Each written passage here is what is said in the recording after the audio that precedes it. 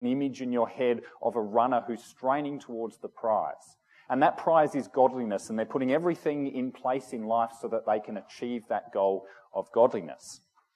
Or if I'm to continue the idea of the athlete, perhaps there are sort of certain disciplines that you think are going to be put in place. And these disciplines will enable you to achieve godliness. Now, I suspect if I go that way, well, I don't think it would be particularly interesting to listen to or particularly exciting. And one of the reasons I don't think it would be exciting is because even if I was able to do this perfect method, this perfect training routine for you to become a godly person, and even if I could create this clear image of what this godliness ends up as if you put everything in place in your life, then I think all I would do is actually heap a whole lot of guilt upon you. Because no one in here, because we are all sinners, no one in here would be able to match up. And you could think of the most godly people in this church, and if I was able to say, put this and this and this into your life, even those people would not be able to match up, and I'd just be heaping a whole lot of guilt on you. We're all sinners. We're not able to obtain what is called godliness in and of ourselves. And so if I come over here to try and nail down what we're doing today about godliness, I actually find I can't. And so at this point, I have to put the hammer down and realise that you cannot go throughout life and put certain structures in place and actually obtain the goal of godliness. And as I've sort of read about godliness this week, and in past weeks, I've sort of discovered that I can't quite nail it down. I can't quite get exactly at what godliness is, because it's not a series of steps. And some people have asked me in the lead up to the sermon, so what are you going to say about godliness? And I've sort of said, well, I kind of know what I want to say. I know sort of what godliness is, but I just can't find the words to describe it. I just can't lock it down into a box. And for some reason I started thinking about a fly, and sometimes when you're trying to trap a fly, and it gets in on the wall and you think you've got him with the fly swat, and then you swish, but he gets away. I felt like that's what it was like for me in godliness. I just couldn't trap it. I couldn't get it down to what it actually was. And when Paul speaks to Timothy about this word godliness, he actually describes it as a mystery. And I think if Paul describes it as a mystery, well then how hard is it for us to actually get our minds into what this godliness idea is? The word used in the Bible for godliness is the Greek word eusebia, and it can be translated in different ways. One way, which we're primarily using, is godliness. It can also be translated as religion, and we'll see a bit later that that's how people in the past have often translated it. It can be sort of translated as a way of having this perfect devotion to God as well. And at times in the scripture it's used like that, but not always. But what I'm trying to say is that this word godliness, we cannot put it into a box. It does not sort of fit neatly. And so I want to state from the beginning that our understanding of godliness cannot be that it is a particular formula that we put in place. It is not an action that we do that leads, there is no action that we do to lead to this godliness. Action, I guess, godly people are working out of that godliness, rather than putting things in place to obtain that godliness. And I guess a phrase to help us understand it, so our good works that we do, the godly works that we will do, will never make you godly. That's just not how it works. Though godliness will make you do good works. Now at this point, you could be thinking, great, I'm expected to become godly, and the Bible does tell us to pursue godliness, so that's a good thing. But if we can't even define it, how on earth am I going to become godly? And I guess that's what we're trying to explore today. And I want to explore it through the eyes of a particular group of people in history. I want to look at it through the eyes of what were known as the Puritans. Now, the Puritans were in England. The rough period for the Puritans was 1660 to 1760. And what the Puritans sought to do was reform the Church of England. They thought that the Church of England wasn't in line with other Protestant denominations, and they sought to change the practices in two particular ways. The first way that they sought to do that was to change the hierarchical structure of the Church of England. They thought it was too hierarchical, it was too structured, and they didn't think it fitted in with how the Bible was teaching us that we should be structuring the church. But the second one, and it's probably more pertinent to the Baptist church, because the Baptist church, it's actually quite elusive to try and work out the origins of the Baptist church, but it does have some of its background in the Puritan movement. And the Puritans sought to re-establish in England an evangelical faith, a faith where people believe and a faith where people have a personal relationship with God. So the Puritans were about personal relationships. Now, when I think of the Puritans, and some of you would have heard of the Puritans, and you might have an image in your head of what they're like, I have this sort of image of austerity and dullness. Bit dry, bit drab, bit boring. But interestingly, when I've read them, I haven't found that at all. I've found that because of their drive for a personal faith, because of that, they have this inner life that is just overflowing with the love of God. And so any outward image that I have of them just changed because of my reading. They were committed to a personal relationship. They were committed to having that inner life of devotion to God. The whole of the period, I guess, during the sort of 17th and 18th century has actually been described as a time of devotion. So if you look at the likes of St. Ignatius and people like that, there was this idea of devotion being formed. But what's interesting to our study here is how they actually defined this word eusebia or godliness, and they talked about it as religion. So they were talking about what this word religion means. And they did not define it as a ritual. They did not define it as going through a particular set of steps, but they defined it as a personal faith in Christ. And as you read through the Puritans, you find that their heart is just overflowing with this personal relationship with Christ. There's one quote that's particularly helpful. It's not that one. We might have to go back. J.I. Packer says that the Puritans, they were converted when religion stopped being a duty and became a delight. So the way that they look at religion is actually to delight in the presence of God, which is a wonderful thing. So for them, pure religion is a spirit thing. Pure religion is a heart thing. Pure religion is about our relationship with God. Pure religion is about this relationship with God, but it's different to how we relate to other people. You see, pure religion for them was that Christ is within us. And that's just really important. Christ is within us. It is a personal relationship where Christ dwells within us. Now, I want to look at some of the Puritans that we have. Some of these you would have heard of. You would have heard probably of John Bunyan because he wrote Pilgrim's Progress. I didn't particularly find it an interesting book to read, but some of you might be more in tune with that sort of writing. Jonathan Edwards is someone who really fascinates me, though. Now, he was sort of known as the father of American theology. And he wrote a very famous sermon called Sinners in the Hands of an Angry God, where people were said to be clinging to pillars in fear of their life as he preached, which doesn't sort of characterize him very well, but a very wonderful man who has had a massive influence on theology in America. Richard Baxter was a theologian and he was a prolific writer on pastoral theology. He was also imprisoned a lot during his life for following the Puritan movement. Matthew Henry, some of you might have some commentaries of Matthew Henry. I think there's the most used one is one that's sort of condensed into one volume. And John Owen was at the University of Oxford and he was sort of a professor and an administrator there.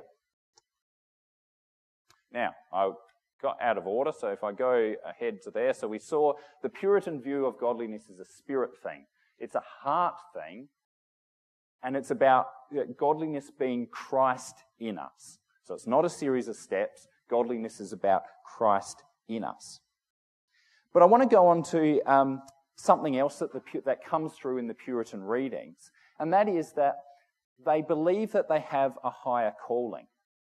They believe that they have a higher calling. They are not bound to the way that the world does things, and they're not just focused on the here and now. They don't live for the brevity of the moment, but they live for the future. One author describes it as not following the itches and the urges of life. And by that I mean they're not just responding all the time to everything around them and just looking for the next thing that makes them feel good.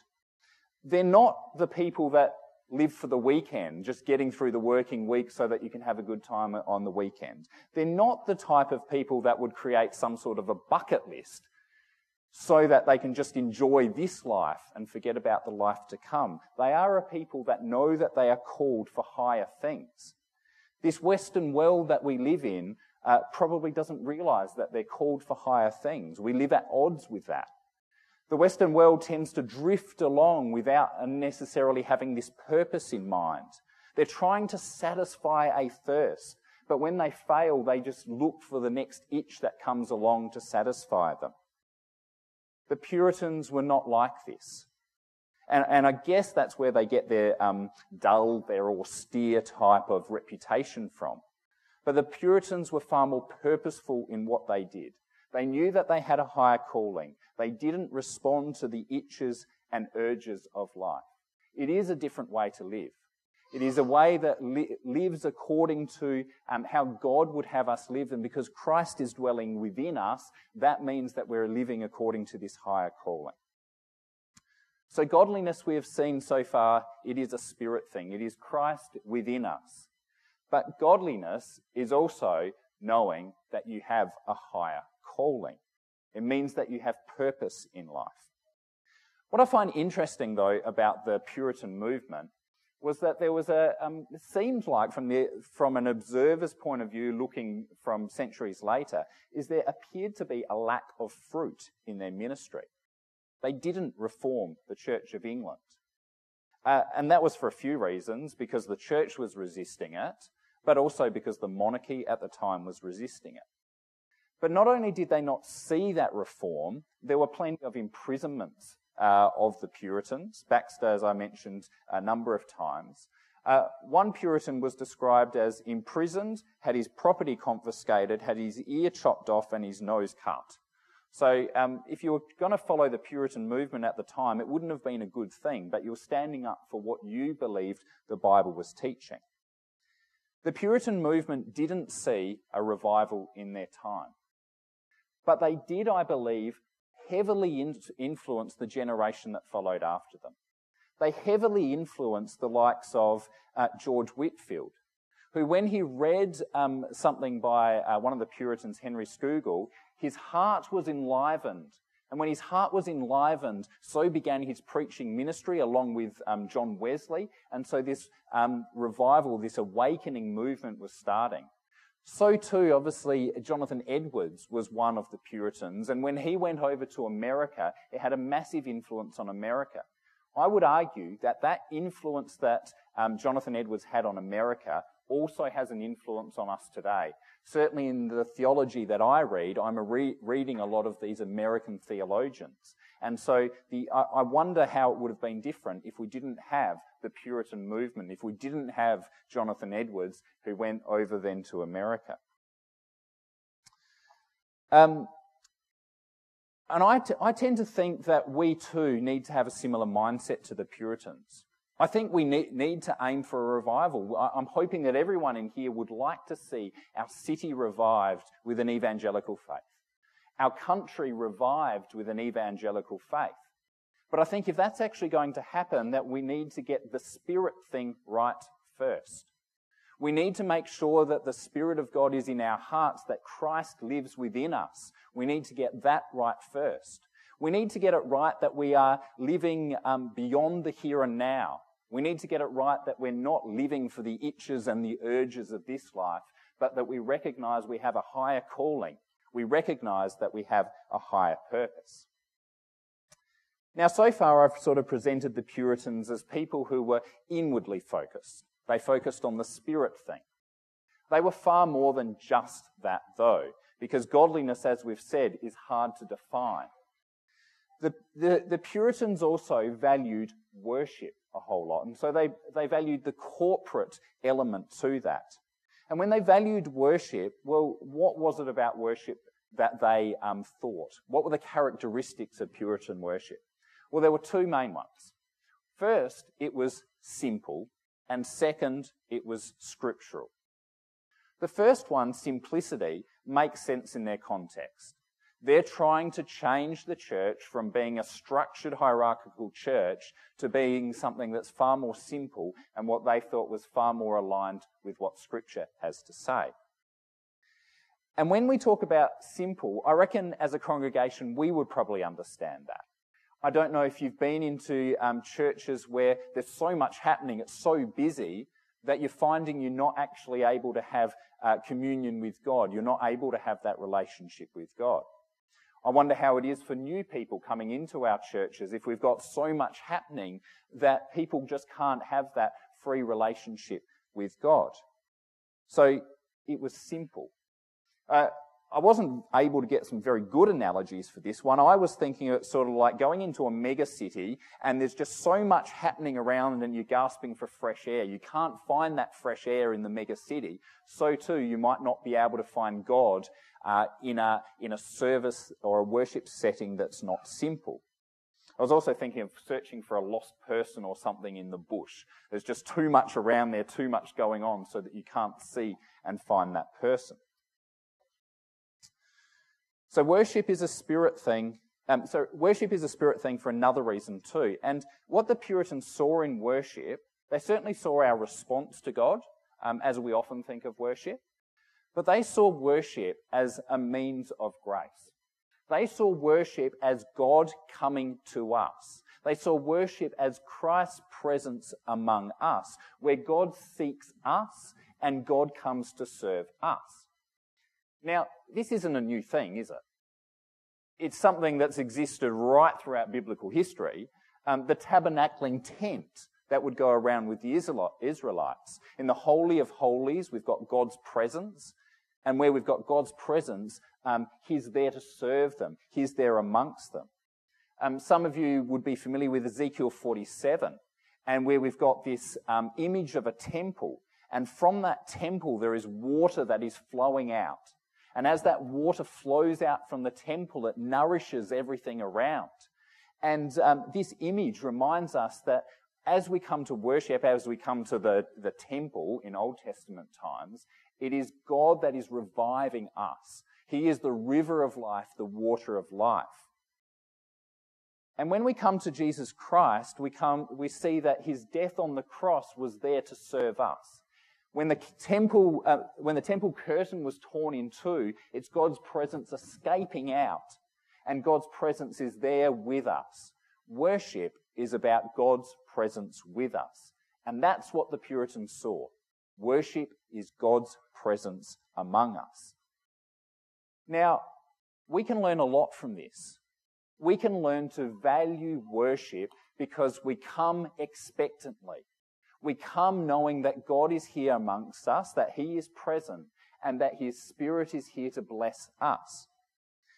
I can remember many years ago, I had a time where I was quite unwell, and I was going to church each week, and it was a real battle to get to church each week, just because I felt so lousy. But there was this verse that came to mind in Psalm 84 constantly. Better is one day in your courts than 1,000 elsewhere. And I realised how important worship was, how wonderful it was to be in the presence of God and in the presence of God's people. And I guess from that moment, I've appreciated worship, particularly when I can come in good health to worship God. But even when I'm not in perfect health, I still try and make it a priority to make sure that I'm getting to worship, because I know it is where God is amongst His people and blessing them. I'm not saying anything about worship being any more particular about God's presence. And by that I mean God's presence is everywhere. So I'm not saying that when we come to worship, there is more presence of God or anything like that, but it is certainly a way in which God's grace comes through to us, and we can meet together as a community, and it's something that we should be valuing to receive from God and come expectantly to that. Now, the second aspect that I want to talk about with the Puritans and worship is how they valued preaching. Now, when the Puritans preached, they preached for about an hour. So I'm thinking this morning, if we really want to understand Puritans well, then I've got a fair bit of time to go. So I'm doing quite well for time in that case. Actually, the bit that I didn't like reading about how they valued worship was the tens of hours that they would spend in preparation for a sermon. And sort of as a preacher, you think that hopefully over time, the number of hours might actually reduce and you'd be able to sort of churn out a sermon quicker. Not according to the Puritans. They still valued spending tens of hours to make sure that emphasis was put onto that word of God, and it was very clearly communicated.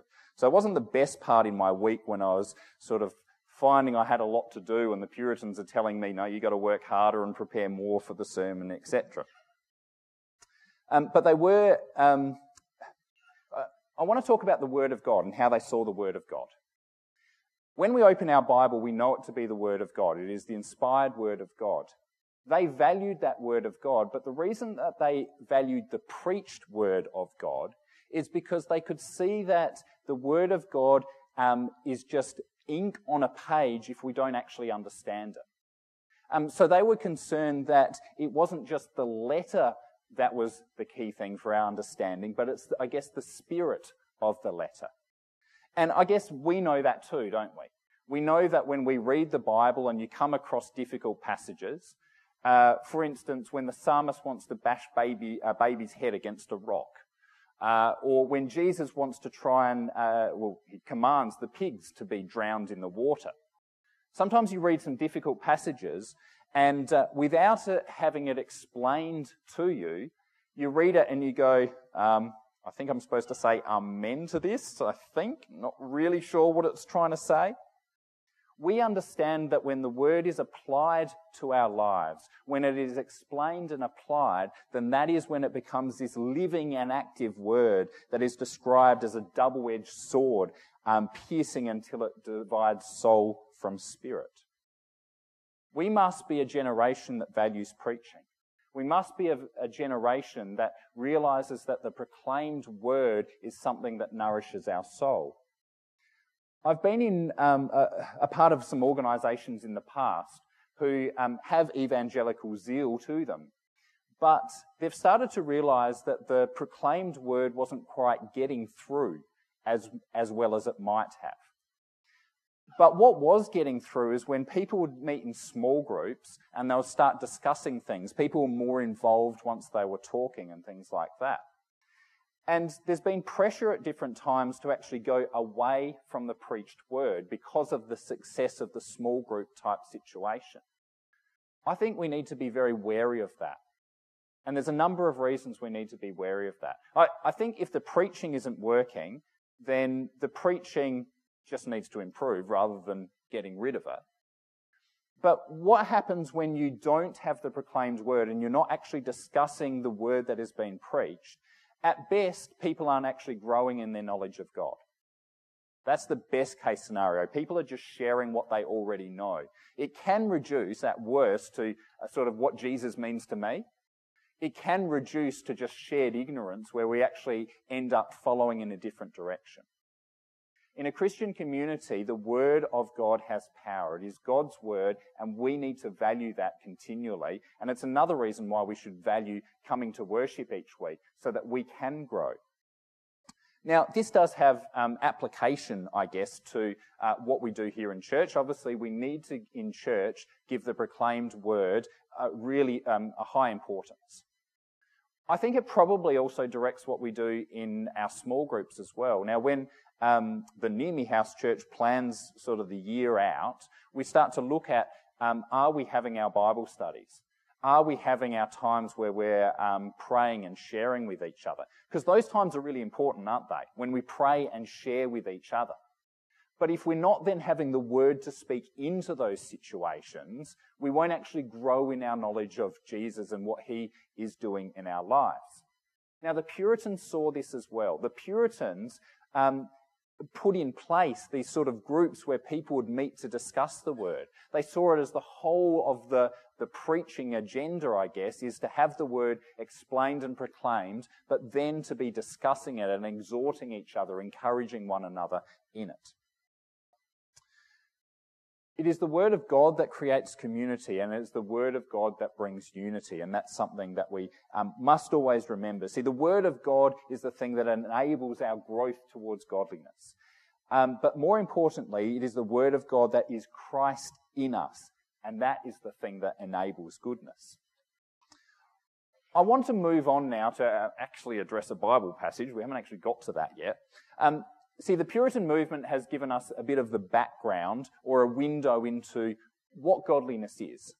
So we've seen that it is the Spirit thing. It is Christ in us. We've seen that they've got a focus that's not just the here and now, but they're called to a higher purpose. We've seen that godliness is about worship and about receiving from God in worship.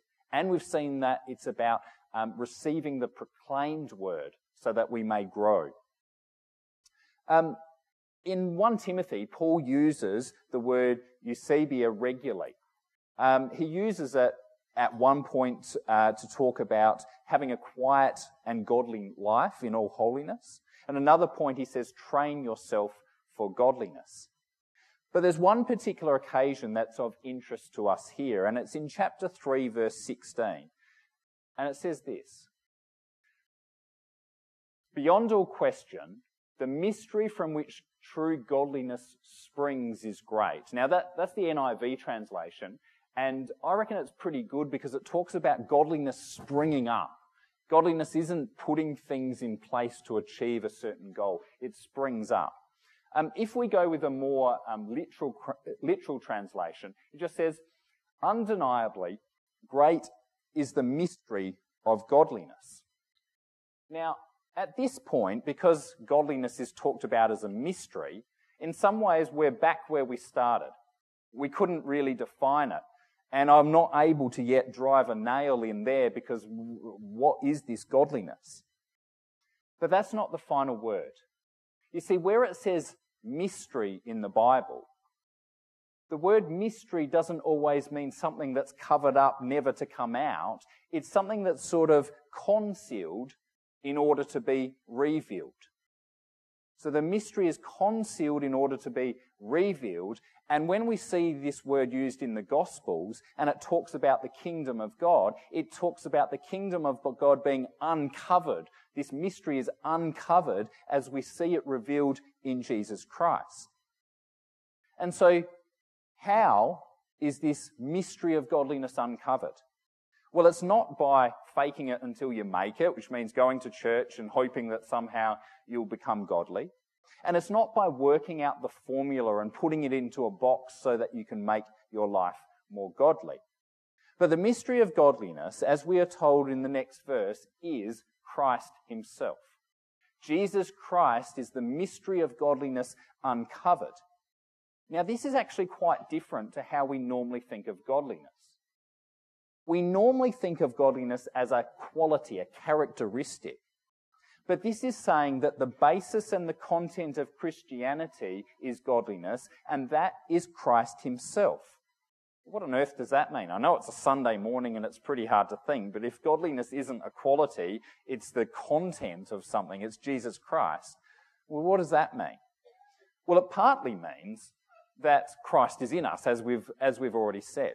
But I want to look at the next part of this because I've sort of split it up into two sections there. The mystery of godliness is revealed in Jesus Christ, and then it starts talking about Jesus Christ. And the bit in purple is, he appeared in the flesh, he was vindicated by the Spirit, was seen by the angels. The mystery of godliness is revealed in the person and the work of Jesus Christ. And the way for us to become godly people, to pursue godliness, is to pursue Jesus Christ, is to have a relationship with him, is to know who he was in the flesh and what he did, what he achieved by his resurrection.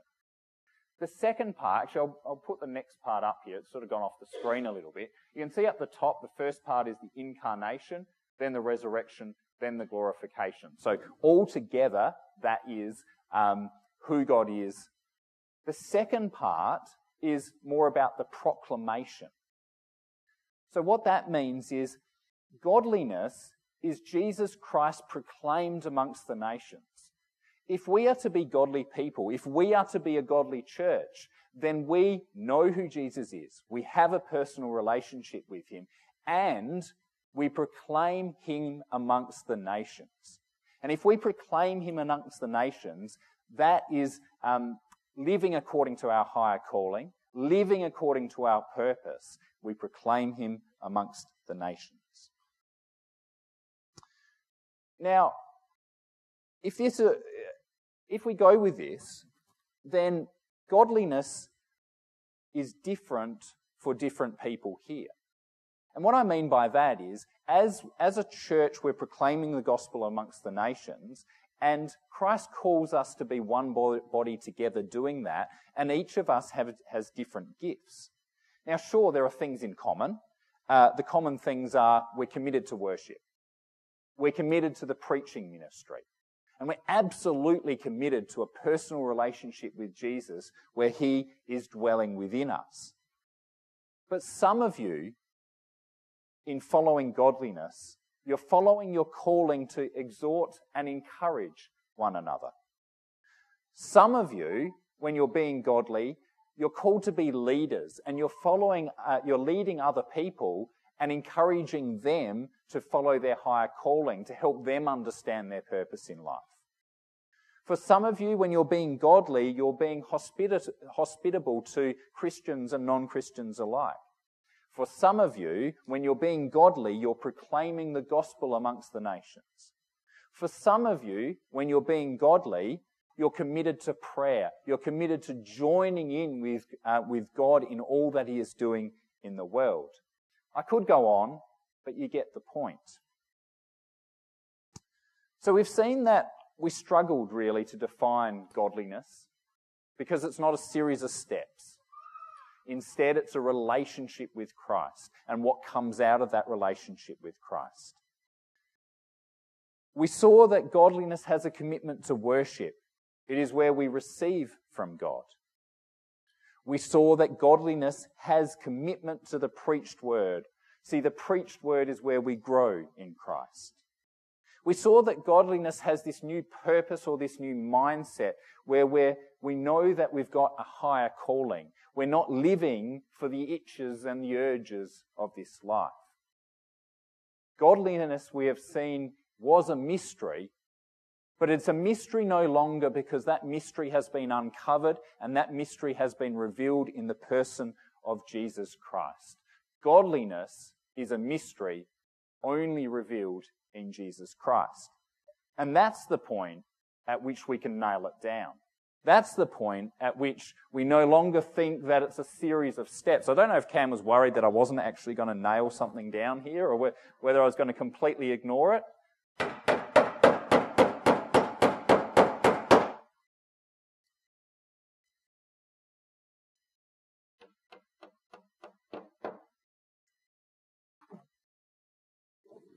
So that is the mystery of godliness that has been revealed. It is revealed in Jesus Christ. It is about our relationship with Christ. It is about Christ dwelling within us and about our purpose, our higher calling to proclaim the gospel amongst the nations. Let us pray. Gracious Father, what a blessing it is to be here in worship.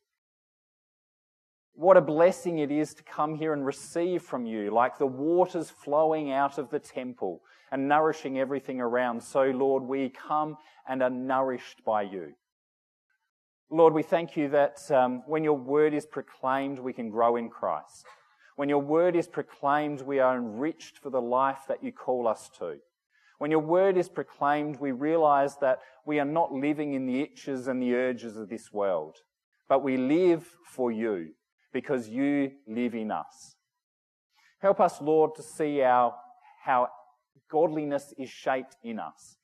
Help us to see our vocation, our ministry, how we fit into the body of Christ so that we can be part of the proclamation of the gospel to the ends of the earth, so that we can live a godly life. And Lord, help us never to think that godliness rests on us, that it rests on us putting particular things into place in our lives. Help us to see that godliness is about you. It is about you dwelling inside of us to make us godly in the image of Jesus Christ. We pray this through Jesus Christ our Lord. Amen.